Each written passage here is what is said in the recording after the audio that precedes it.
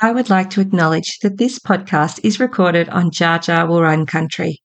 We pay our respects to the traditional custodians of this land and acknowledge leaders and elders past, present and future. Thank you. Hello and welcome. You are listening to Soul Care Bendigo's podcast, Naked.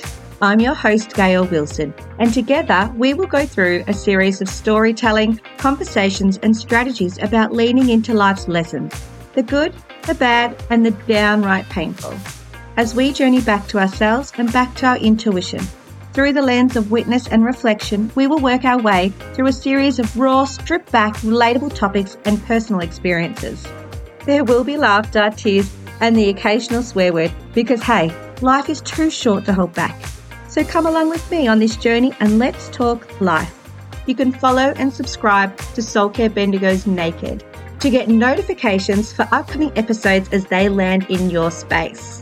So lend me your ears and your heart as we go through this journey together. Hello, soulies, and welcome to another episode of Soul Care Bendigo's podcast, Naked. Today we're going to talk about the freedom of speech. And not as a general topic in the community about saying what the hell you want to say, but as in getting the right words to get your point across so that you are understood and feel seen and heard. Now, I am very well known for having the gift of the gab, and I'm quite a wordsmith when it comes to having conversations and dialogue with people of all standings from anywhere. It's a little bit of multiple things, but probably one of the main reasons that people come to see me at Soul Care Bendigo is because they're trying to figure out how to say what they're trying to say. As in, sometimes it's a matter of they just can't get out what they want to say. And that can come from two things. It can come from that they don't want to hurt the person's feelings. It can come from that they're so boiled up with anger that they don't want to say anything because then they'll say everything. And realizing that not maybe everything needs to be said. For many years in my hairdressing chair, as I've chatted to people and given advice and heard them speak, the number one thing I hear is, I wish I could just carry you around in my pocket. I wish I could just have a little, hands-free unit in my ear that when I go to have these conversations, whether it's with their partners, their children, in the workplace, with their own parents or siblings, that they could just find the words. It's really interesting when I hear people say things like this because it comes from a place, well, mostly of good, that they don't want to hurt someone else's feelings. But what ends up happening is they don't say their own feelings and they don't say their own needs and wants and desires. And then they end up putting the other person before themselves.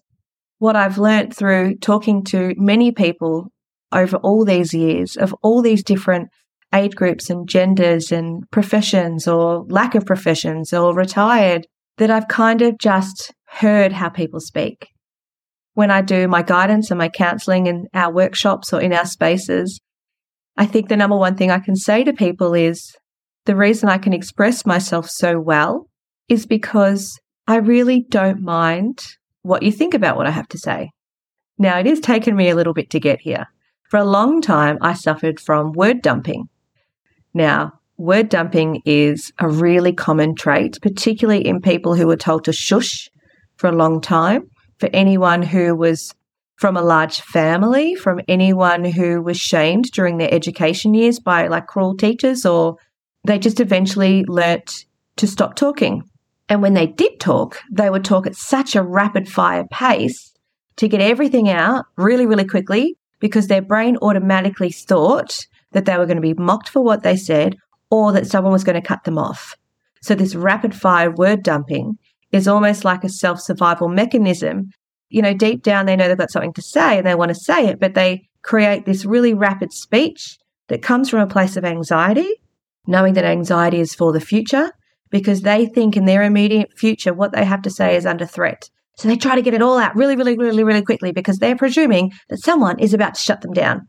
Now, I did this for a long time, and particularly if I'm in a really emotional storytelling point of view, because often my emotions haven't really been heard and valued, mainly because I was always the one who was silly and funny that maybe people didn't presume that I had very big feelings or had a bit of a point of view on anything. I was always happy to sort of be the silly one that almost played the mask of being the ditzy one. Little did they know that there was quite a fierce intellect underneath that all. But I used the ditzy mask as a way of like self-protection, that if people thought I was silly, then they wouldn't think anything else, because that's just such a jovial, easy to be loved, kind of goofy way. And when people come in to chat with me about how do I express myself, Gail, or what's the right language to use when I need to bring up something that I'm feeling, how do I do that without laying blame? Well, I often say the fact that you care is really, really beautiful, that you want to make this a conversation that's about growth and opportunity and potential rather than shaming someone else or blaming someone else or pointing the finger, because we know that never, ever works. It never works to play that card. All it does is create people and push them further and further and further apart. Whenever I want to have a conversation that's difficult, and I had to have one recently, when I say it's difficult, what I mean is that I knew there was a possibility that I was going to hurt someone that I loved very much and hurt their feelings, which to me is awful. I don't want to do that.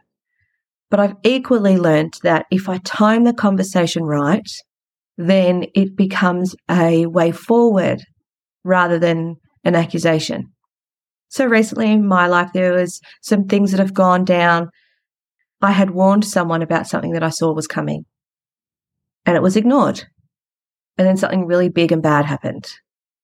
Now, I could have, and I wanted to, folks. I wanted to scream, I fucking told you this was going to happen. I told you. I've known it for so long. I could have said that. But I already knew the person was feeling really, really, really, really, really shitty. And that would have done nothing except take them to a deeper, darker place. But I knew that I really needed to speak my truth, and I really needed this person to understand that I know you didn't believe me, or you didn't want to believe me, or you couldn't believe me. It's just language. And yes, we can sometimes feel that we're going to hurt someone's feelings. And so that's why it's so important to time what you want to say. If what you need to say comes from a place where you really felt like you were ignored or you really felt you weren't seen, it's always best just to sit on it for just a little bit. Time it until the person can actually hear you, actually feel your words. In the heat of the moment when we're yelling or there's accusations flying and someone's really angry, or the opposite, they're really sad. Maybe they're fucked up. Maybe they've done something really bad, whether it's your teenager, whether it's your partner, whether it's someone you own a business with. Say they're fucked up really bad. Now, bringing your point of view or your pointed finger to that situation when a person is sitting in such big feelings is actually so useless. It contributes nothing to the correction because the person is so far away from you. Yeah, they might be standing 2 feet in front of you, but look deeper. Look at the lack of eye contact. Look at the hunched shoulders if they're sad and they've worn out and they've realised and the penny's dropped and they're like, oh, fuck, I fucked up. Equally, if they're mad, look at the raised shoulders. Look at the chin thrust in the air. Look at the fight mode. These body languages are all massive indications that this person cannot hear your words. They are so far removed from you. So in that moment, if it's anger, you just need to move away. You can say things like, I can see you're really stressed and frustrated. I get it. I'm just going to remove myself from it. I'll be back, or you come find me when you've calmed down. And that's it. No judgment of their emotions, even if it's happening on the inside. Don't say it on the outside. There are times to get your warrior out, and I'll talk to that in a moment, but there are times just to let it settle and come back to it. Equally, if they're sad or sorrowful, when they realise they've stuffed up, when they're already saying more worse things to themselves than you can possibly say, just sit with it. Change the environment. Ask them, do you want to come and sit out in the sun? It's about that non-judgment. None of us are perfect. And while I'd like to say that we're all trying our best, the reality is we're not all trying our best. Not all the time. Because sometimes we've just got nothing left to give. We're done. We're so done. We're either so done we disconnect and we isolate our feelings and detach ourselves, or we're so done we're ranting and we're slamming cupboards and we're frustrated and we're angry But again, I always think of emotions at how far away are you from each other really? Not just in a space where your 2 feet are touching the ground, because we've all felt it. I know we all have. Where you're sitting on the same couch with someone, but you feel so far away. When at the end of the day, you're laying in bed, you could not be further apart if you tried. So realizing again that no one's perfect, realizing that we're still all learning, realizing that we're all adapting to extreme life conditions, the busyness, the hectic, problems, challenges, adversities. And we're not even bringing difficult things in like poverty or hunger. Well, how are we going to pay the bills? So how do we get back to one another? How do we bridge this gap when it's gotten so far away? It comes back to all those happy hormones. It comes back to laughter. It comes back to witnessing something that is so much bigger than you that you have to be in awe of it. And you choose awe. You choose it by living in the moment and being reflective of what you're witnessing. Only this morning I was laying in bed at about 6:15 with my youngest. He was snuggled up inside of me. It sounds ridiculous, but I was looking at his ear. And I was thinking, God, you made the most unusual shape for hearing. What made you make that like that, Jesus? It is the weirdest looking thing on the side of someone's head, but I know you designed it specifically like that for an actual reason, that it's an imperative part of the process of hearing well and hearing accurately. What a strange, divine shape that ear is. And then I looked at his little nose, and I just thought how gorgeous and squishy it is. Knowing that the bones in our face, in our skull, is particularly at the shape of our nose and cartilage, doesn't develop until 7 or 8. And that's because the universe knows that little people fall over all the time. The first thing to hit the ground is their nose. So it was made to be squishy, to absorb that impact. And that's incredible. For me, that's fascinating that it knows this, that we've evolved to understand that. So the language of words and when to choose our battles or when to choose our growth. Let's flip it. Not when to choose our battles, when to choose our growth. Realizing that you need to have the conversation when the person can actually hear you, deep down in their soul, hear you. Now, sometimes that can be like 2 days later. It's okay to bring it back up again. It's okay to go, hey, since it's all settled, I really just want to go back to where we were the other day. It was a really shitty place, wasn't it? Ugh, I hate when that happens. But I still need to say this. This is where I was feeling and this is where I was going with it. And you'll often find a person will be able to hear you. Now, it doesn't mean they're going to agree with you. It doesn't mean that they're going to just take it on the chin. But they'll hear you and that'll recreate a moment of reflection for them. But the number one thing is to not lay any blame. It could be something like, I needed to bring this up with you because I just don't want it to sit in my body. And I don't want you to perhaps be making a story about what you thought I was thinking that wasn't even real. Because that's the truth, folks. Often, depending on where we're at in mindset, depending on where we're at in our healing, it depends on where we're at in our personal relationship with ourselves. But they can be making up such a bigger, worse story than what actually was ever going to get said in the first place. But they work so hard to shut you down by being bigger or louder or storming off or to intimidate because their fear of what you are going to say is often worse than what you're even going to say anyway. But again, we're learning with our language now the importance of language, the power in words, of talking about your own situation. In that moment, I was feeling, rather than, in that moment, you made me. When you shut it down and isolate it like that to the other party, it is instantly going to bring up all sorts of bad emotions for them. Blame, self-loathing, failure, all the bad stuff. And again, they're going to shut down. They just will because they can't hear it. They don't want to hear it. It hurts too much. So when we change it to, this is where I was at.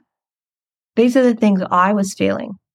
Now, I am totally aware that I am not for everybody. Not everyone likes me. Not everyone wants to spend time with me. And wow, was that refreshing when I actually became really comfortable with that. Because it meant that my growth and the opportunities I started saying yes to became massive. When people come and catch me or inbox me over this podcast, they'll say to me, there's so many things that people say that are all incredible and lovely. But they'll say, how do you talk for so long? I don't even have that amount of words in my vocabulary, I don't think. Well, you do. You just haven't got comfortable with them yet. Or they might say, aren't you worried about what people will think? Well, in my moments of getting sucked into the world stuff, I have had a couple of times where I've gone, oh, maybe I shouldn't say that.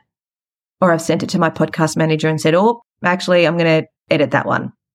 Maybe it was because I was angry when I said it. So it wasn't a true reflection. It was an emotion. It was a reaction. And that's the difference between reaction and reflection. When you start really unpacking the differences with those and the value in them and the growth potential from them. And when I say growth potential, I mean a new positive way forward. Because none of us wants to keep doing the hard shit over and over and over again.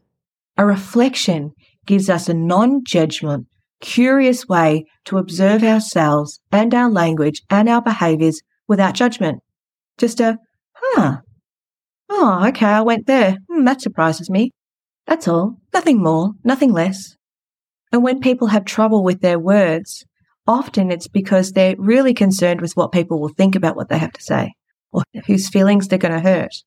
I am very well known for foot and mouth disease. And I think it's because I'm not easily offended. It's very difficult to offend me, mainly because I just know humans so well, but also because anything that comes out of your mouth is a representation of you, not of me. I get that. I truly believe it. And so when you start living in that world, sometimes you don't always have the same filter as you would as someone who's hyper aware of what people would think of them or super conscious of where their words will go or what they will do or how they can be interpreted. And so I make my words really clear so there isn't really much damage on how you can interpret them. But then sometimes that comes across as what's called no filter. And that happens because I'm not offended by anything. I just assume no one else will be. Again, I'm learning to have a little bit more diplomacy on the way I speak because I have had something said back to me from someone else's point of view, or even if they just change the tone of what I say. And I'm like, oh, shit, that does come across a bit harsh. Oh, sorry about that. Because I'm okay to say sorry about someone else interpreting something from my point of view, but I'm not going to own it. I'm not going to change it. I'm happy to have a conversation about the time. But because of those things, I'm not everyone's cup of tea. And I remember when I was about 14, someone said, oh, honey, not everyone's going to like you. But we go through primary school thinking we want everyone to like us because that's where we see our value in things like popularity and not being the odd one out. So we twist and contort and mask up and do all these things to sort of evolve into this chameleon of a person for fear that someone doesn't like us. And again, the liberation of when someone said, oh, honey, not everyone's going to like you. Was like, yeah, they aren't. And that's okay. And so once I had that liberation of realizing that not everyone's going to like me and that's okay, now I sit so comfortably in that knowledge that it's so refreshing. And it gives me permission to be myself. Again, mindfully be myself. That if you don't like me, that's cool.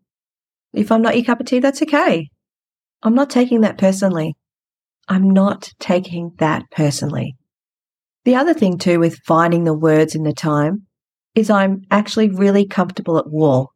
I've got a high moral compass and there are some things that I just won't stand for. They are just an absolute no-no to me. And I'm instilling this in my children. I have one child who's far more forgiving. In fact, sometimes he's forgiven people and let them back into his life. And I wouldn't have, because I will watch a certain pattern of repeat behaviour and go, they're not for me. He's starting to do that as he gets older. But on the other end of the scale, I have someone who, once you piss them off, you're burnt. You ain't getting back in for no love or money. So it's really interesting watching these two people and how they do relationships and how they do friendships, and one having a massive group of friends and the other one keeping the group really small and tight. It evolves from year to year, but it's tight.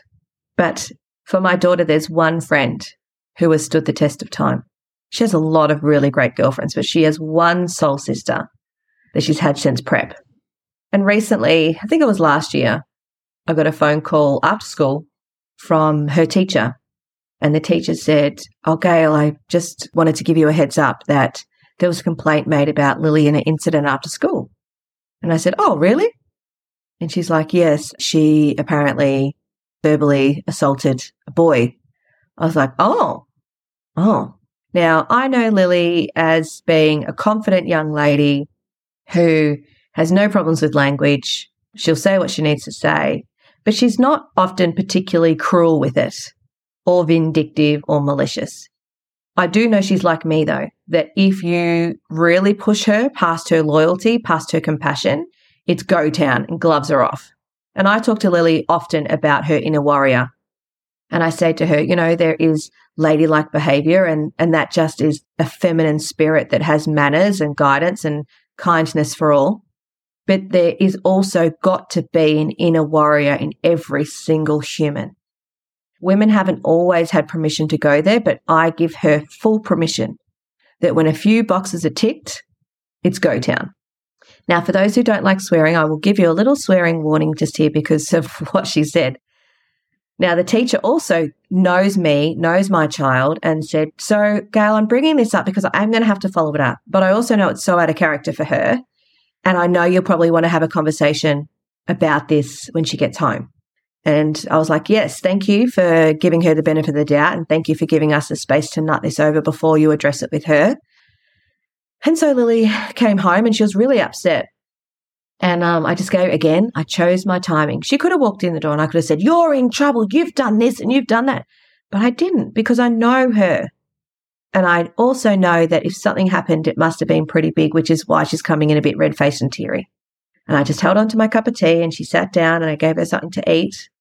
And I said, oh, hon, I got a phone call from Miss Ballard, and she looked instantly afraid. And I said, she said that you verbally assaulted one of the boys and that she understands that that's not normally how you would behave. And so you're not in trouble. We just got to figure out what happened because she will have to have a conversation with you about it because someone has dobbed on you or, made an accusation about her. And I said to her, I want you to tell me word for word what you said. I really need to know the full story. And she's like, oh, I did swear. And I was like, that's okay. You can tell me exactly what you said. So she was explaining to me that her and her bestie, this soulmate, were walking up the hill to walk back to our house and meet her. She was taking a bus then. And she said there was this boy who my daughter has had a few issues with, and I had brought it up to the teacher before and sort of had kind of laid low, but her and her friend were walking up the hill and he was kicking her in the backpack, the friend, this is, calling her names, calling her fat, saying she was ugly, saying she was useless, sort of mocking and singing and kicking her in the backpack. So she was sort of propelling her forward a little bit. The two girls walked silently, ignoring him, because that's what we're told. Just ignore them and they'll go away. But I say to Lily, they don't always go away, honey, and that's when you can get your warrior out. That's a conversation that I've had with her many times. But she said the girls quietly were walking up the hill. They didn't look at one another. They were just walking up and ignoring him. And she said her friend had been a bit quiet through the day and he just kicking her, and she'd said, go away. And he just kept going. He was relentless and he just kept saying these words. And Lily said she looked over at her friend and there was one single tear rolling down her face. And she realised that my friend actually isn't okay with this, but she's got nothing in her to defend herself. And so Lily thought, this is the time. This is one of those times where it's my turn. So when she saw the tear roll down her friend's cheek, the anger in her was so extreme that she turned around and wheeled on this kid. Now, this is what she said, and please excuse the swear words if you are impartial to them. But she said, hey, fuckface, piss off and leave my friend alone. Go away, you dickhead. It's a colourful menagerie of words. I'd like to say she didn't learn them from us, but I do use the word fuckface when I'm driving if someone's being a pain in the ass, especially if they're riding my tail. Now, in an ideal world, none of us would swear. It'd be fine. But she looked at me like she was in big trouble. And I said, and then what happened? And she goes, he was so shocked he ran off. And I was like, congratulations. You chose, in my opinion, the perfect time to get your inner warrior out. He wasn't backing down. He wasn't going away when you were asking him nicely. Your friend was getting upset. There was damage getting done to her. And he needed to get himself accountable. Now, we do have a rule in our house, no kicking in the nuts unless your life is in danger. And I said to Lily, you didn't touch him with your body, did you? You didn't kick him in the nuts or you didn't punch him or push him. And she's like, no, I didn't kick him in the nuts. I wanted to, she said, But I didn't. I just said, hey, fuckface, piss off, stop being such a dickhead. And then he ran and told the teacher, and now Lily's the villain. And I said, well, I think you're fantastic. I think that's exactly what your friend need. I think you chose the perfect time to get your warrior out. You didn't put your hands on him. You just stood up flat-footed and said your piece. You stood up for him. And we need girls sticking up to boys at younger ages so that they don't turn into 20-year-olds who feel like they can do that, 30-year-olds and 40-year-olds who can do that. And I said, you have done the best thing I could possibly want for you and your friend because, honey, you are going to have to defend. I wish you didn't have to do that. I wish you didn't need to do that. But you need to have the right words that when someone is pushing your buttons, when you've asked nicely and they're not doing it, it's okay to explode. And you did. And I said, and then what did Lily do? She said she just burst out laughing. She burst out laughing at this boy hightailing it down the hill, yelling out to the teacher that was on yard duty across the road. And I was like, isn't that fascinating that he didn't see anything wrong with his own behaviour, but all of a sudden you're the bad guy, you're the villain, and he wants to dob on you. And she's like, I don't know. She said, we just cried up the rest of the street. We cried in relief. We cried for all the things he said. I told my friend that she wasn't fat. I told my friend that she's not stupid. I told my friend that she's not ugly. And then we talked about all the ugly parts of him. And I was like, oh, God, what do you mean? And she said, well, his ugly heart, his ugly words. And I'm like, good girl. And then we just spoke about, the balance of when you're afraid and you're so locked in fear that you can't actually get your words out, which is what her friend has got the most sassiest mouth you could possibly know. But she was crippled because he talked to something in her that she already doubted in herself. And this is what a really bad perpetrator will do. It's almost like they have this knowing of your inner fears or your inner worries, and they'll be abusive at those inner worries. They'll talk straight to your self-doubt, straight to your self-esteem, and they know it hits hard. Now, to me, it terrifies me that boy knows how to do that young. That should be really, really worrying. So her friend was crippled. He went straight to her sore point. She couldn't say any of the things she would normally say. She normally has the best one-liners and comebacks. She had nothing. She was empty. So the power of words, positive, negative, warnings, encouragement, empowerment. The inner warrior is there for a reason. Now, when we choose when to bring it out is also so important. If your coffee isn't hot enough at the cafe, it doesn't need your inner warrior.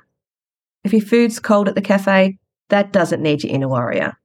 If someone steals your park, there's probably more parks. That really doesn't need your inner warrior. It comes back to what your values are. We've spoken on this a few times, haven't we? Where your values are at will determine what you need to defend in your castle being your heart, your castle being your values, your castle being your morals. But when we think about what we want to grow, Lily had no intention of growing the friendship with that boy, and that's okay. She doesn't have to. But when we're in a relationship and we speak the way she spoke, that's never going to promote growth. That's never going to create opportunity or abundance. When our back's to the wall, emotionally, physically, mentally, and we're done, you just need to remove yourself. Take some breaths. Don't get in the car and drive. Hit your feet on the pavement and walk. Walk, walk, walk. Walk at such a speed that you're so physically exhausted that your body can just give in and surrender. Go home, have a warm shower, make a cuppa, have a big glass of water. If the vibe is still off in the house, you don't need to contribute to that. Just go about doing what you're doing. I think the trickiest part is, especially when we start having teenagers, and the more information we can get, the more we take things less personally, the more we feel like we need to react. So if you're having troubles with your teenagers, research what it's like in the teenage brain. Listen to interviews on YouTube. Go and listen to a TED Talk. Then you can have some compassion for the situation someone's at. Now, it doesn't mean you have to tolerate it, but when things are peaceful and calm, which it always comes because we know nothing lasts forever, you can create a rules of the game. In this house, when we get mad and frustrated, it is not appropriate to swear or yell at someone else in this house. It is not appropriate to damage our things. When you're feeling overwhelmed, you have permission to walk out of the house and get some fresh air. So it's about creating a plan together.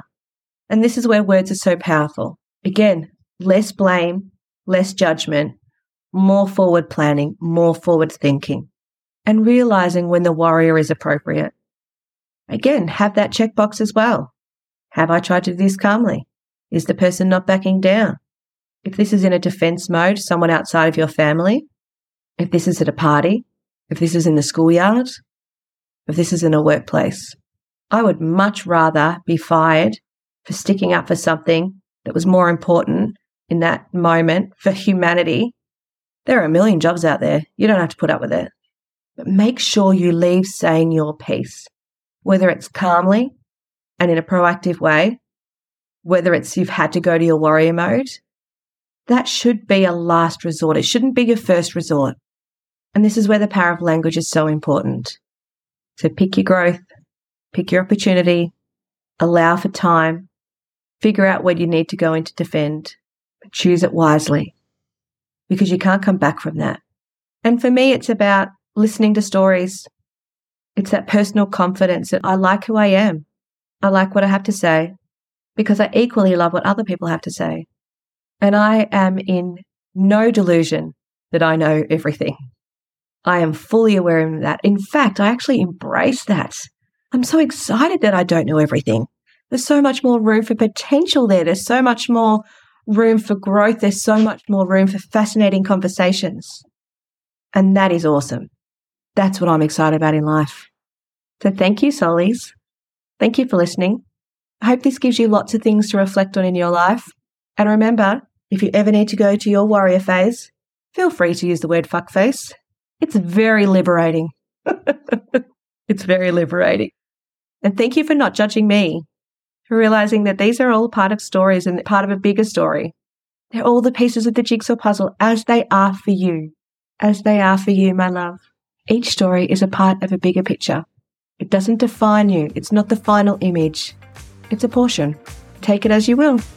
I hope you have a great day.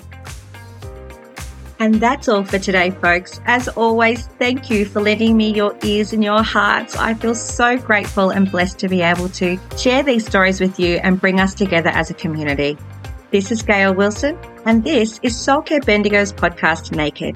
Don't forget to follow and subscribe so that you get notifications on the next episode as it lands. Take care and just be kind to yourself.